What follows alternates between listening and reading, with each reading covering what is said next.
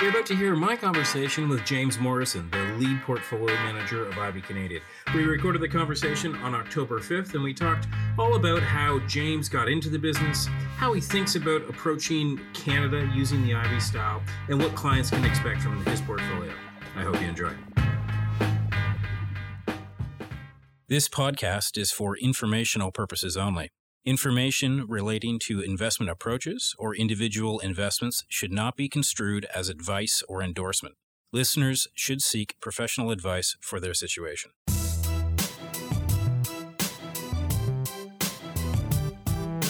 Welcome to the Mackenzie Investments Podcast. My name is Matthew Schnurr, and I'm delighted to be here with James Morrison. James leads the Ivy Canadian Fund. James, welcome to the podcast.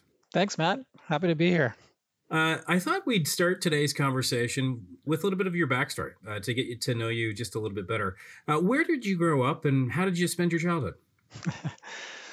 So, I had the good fortune of growing up in the heart of the Rocky Mountains in a small town called Banff, Alberta.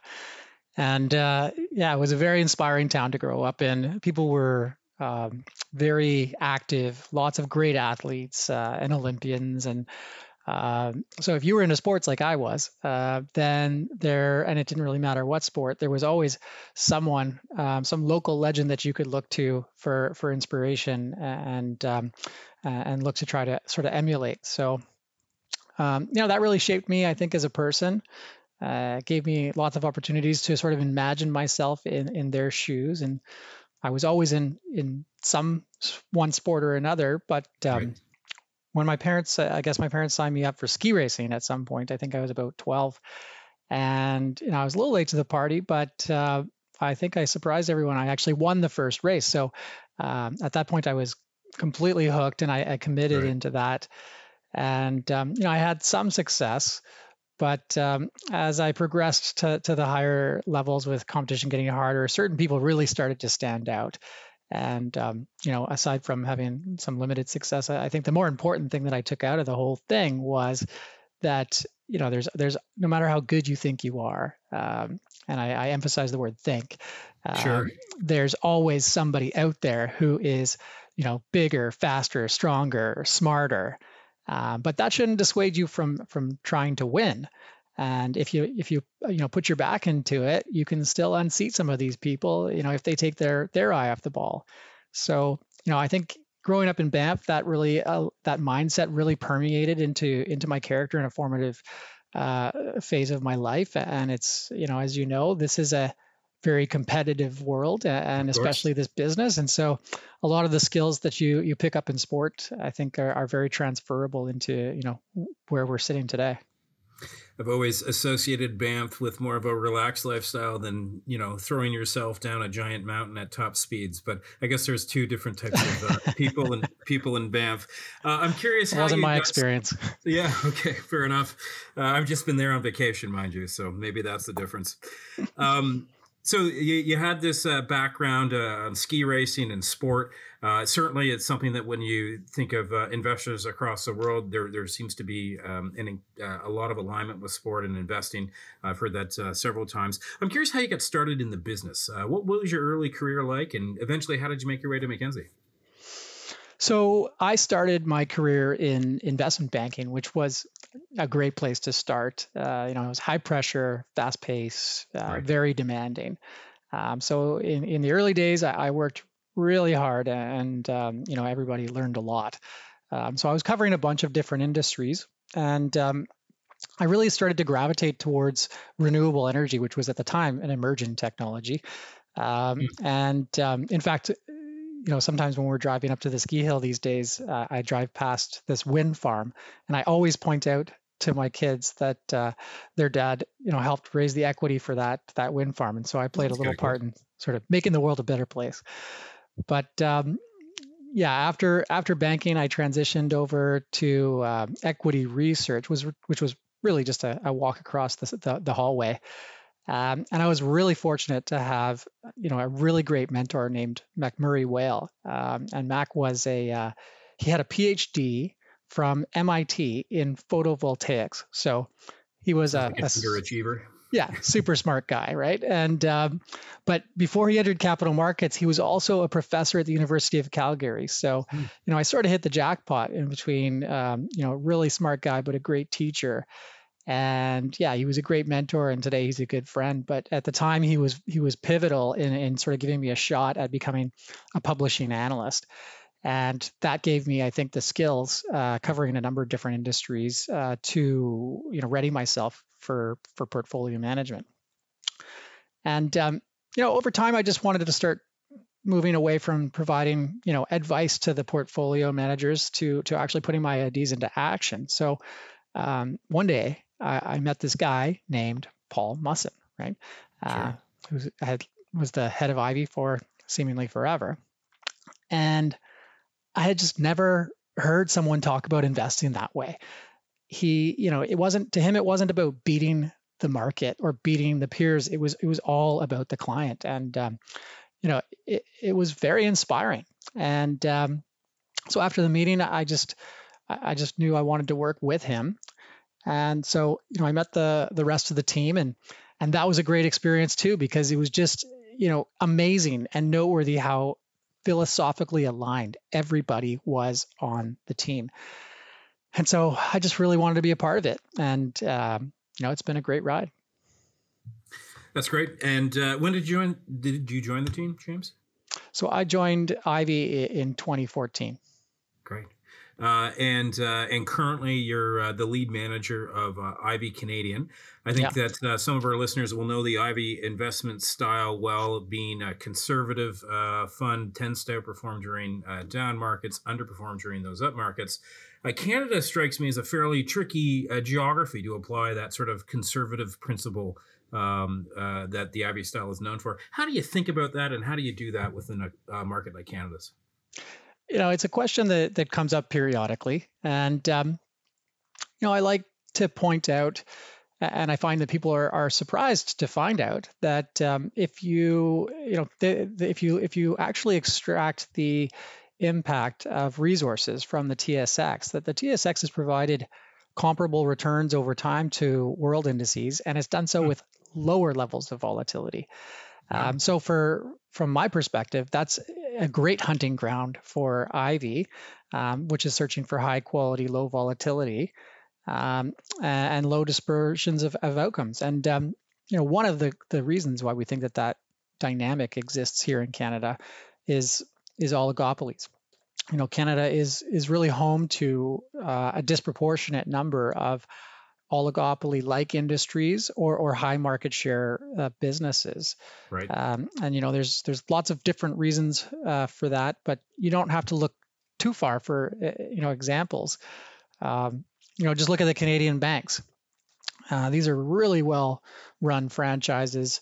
They generate very attractive returns on capital. And you go outside of Canada and you compare that to what's going on with like the thousands of regional banks in the US, Sure. where they're duking it out for slivers of share, and that incents some very competitive and challenging behaviors. Or you focus on Europe, where the regulatory environment is very punitive from a profitability perspective, and then come back to Canada, and there's effectively five very responsible players. They're acting in a very rational, competitive way, and they get to put their business plans into action with a very rational regulator. I mean, I think when we look at OSFI, who regulates the banks, they seem to have a view that it's okay to be profitable, right? And Right. that's actually a component of that actually adds to the stability of the financial system, because these companies have a buffer that they can absorb more Sure. challenging times. So there's a lot more examples, I think, like that across the Canadian industry, and some of them are just not really oligopolies, but Canada can be a bit of a forgotten market, and Yeah. that has given a lot of businesses the opportunity to build a first mover advantage that can dissuade other players from coming in. That's great. Maybe I'll broaden the question a little bit when you're talking about the oligopic industries. Sounds like that's an interesting hunting ground. Beyond that, so there's some market structural interest in that particular segment of the market. How else do you find companies? What is it that you look for?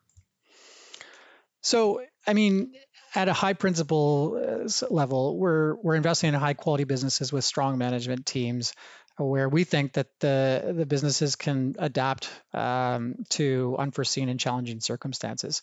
Um, Sometimes we find opportunities that have kind of similar themes, though, and one of them would be execution risk.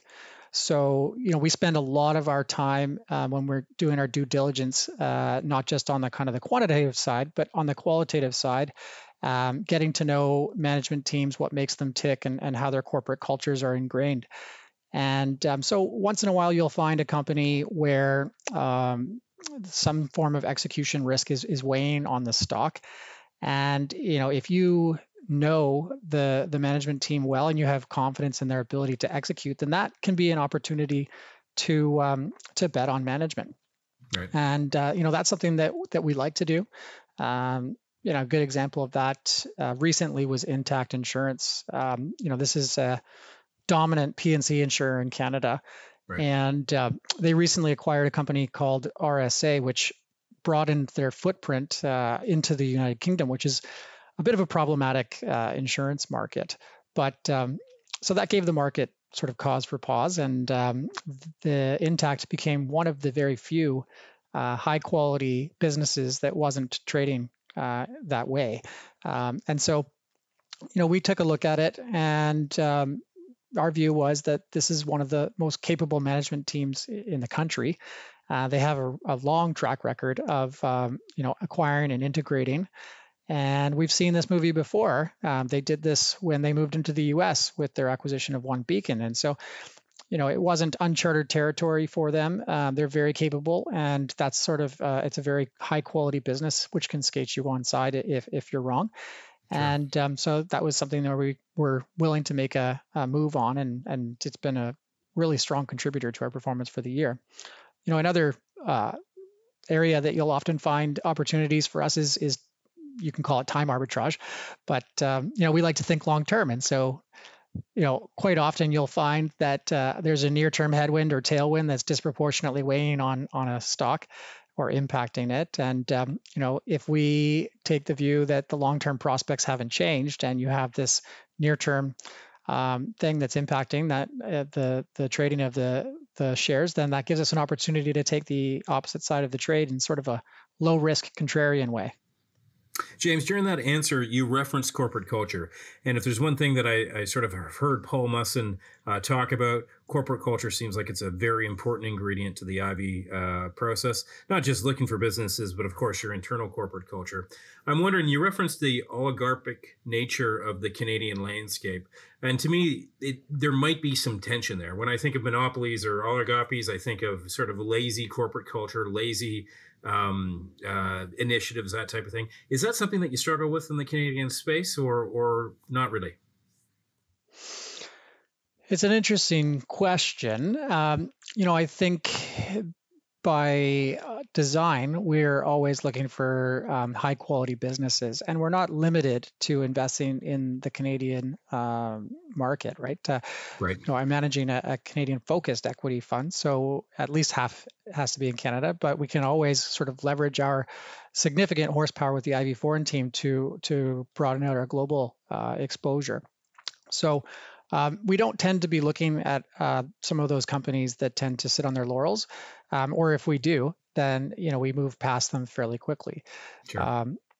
So yeah, what I would say is that the companies that we're investing in certainly don't exhibit that behavior. These are companies that are very long-term thinking and constantly reinvesting in their edge, and they're terrified that if they don't, someone is going to unseat them. So there's always a sense of urgency to continue to move forward, even if you've got the sort of leading position. Wonderful. I think we should talk a little bit about energy as well, it being such a significant part of the Canadian market, and of course, it being very volatile and the main input being the price of oil notoriously difficult to predict. So, how do you think about incorporating energy within your portfolio? Yeah. So, I guess if take a step back and try to think about what we're trying to achieve for, our clients. And, when we think about what our objective is, we're trying to help our clients achieve their long-term financial goals. And we see that as sort of a dual mandate in that it's not only about providing them with good long-term performance, we also need to provide them with a path that allows them to stay invested and sort of realize the returns of the fund. And so that's where downside protection comes in to the fray. And our view is that if we can provide a smoother path to returns, then we can help our clients from getting whipsawed out of the market at the worst possible time, and they can continue to move forward towards their goals, whatever they may be. So I think you can appreciate how the volatility of energy could be viewed as a negative Sure. for us. And so we have a cautious approach to the sector. With that said, we do invest in energy and primarily through pipelines. So, when we think about pipelines, the things that are attractive to us are these are, long duration assets with contracted cash flows that are inflation linked. They have very low counterparty risk. And these things tend to have fairly high payout ratios, right, or fairly high yields. So we look at them as pretty defensive businesses, and historically they have been. So when we look at that component of the energy sector, we think mid-single digit, 5 or 6% dividend yield. That's a pretty compelling return for a defensive business. Then when you sort of go into the producer arena, then we need to be much more cautious. Right. And like you said, the primary driver is deeply cyclical and out of their control. So you need to pick your spots. And so we do this. We sort of play in this sector on the margin. And when you see us investing in an energy producer, what you're going to see is it's going to be, again, long duration. It's going to be low cost of production so that it can always keep the taps on. And it's going to have a really strong balance sheet. Right. So, those are sort of our criteria. And we own Suncor, which, I think ticks all of those boxes. It's got a 50-year asset. Its cost of production is $20, and its balance sheet has never been stronger. Fair enough. Suncor is a stock like some, but not that many, that have benefited, say, in the year-to-date piece with the crisis in Ukraine, increasing commodity prices. The big stories this year have been clearly inflation and the interest rate response to inflation. How do you incorporate things like that when you're viewing your portfolio? Well, I think for starters, we're not economists. We're not trying to set the portfolio up for any particular, macro overlay. So we really start from a bottom-up perspective of, like, if we don't know what's going to happen in the future, then the best protection that we can seek is to go in and put together a diversified portfolio of high-quality businesses that we believe that will be able to adapt to unforeseen and challenging circumstances. But I mean, the high quality is really the big one there. When you think about inflation, high quality businesses tend to come with pricing power, and that's not true for every company that we own. But when you aggregate it up to the portfolio level, generally true.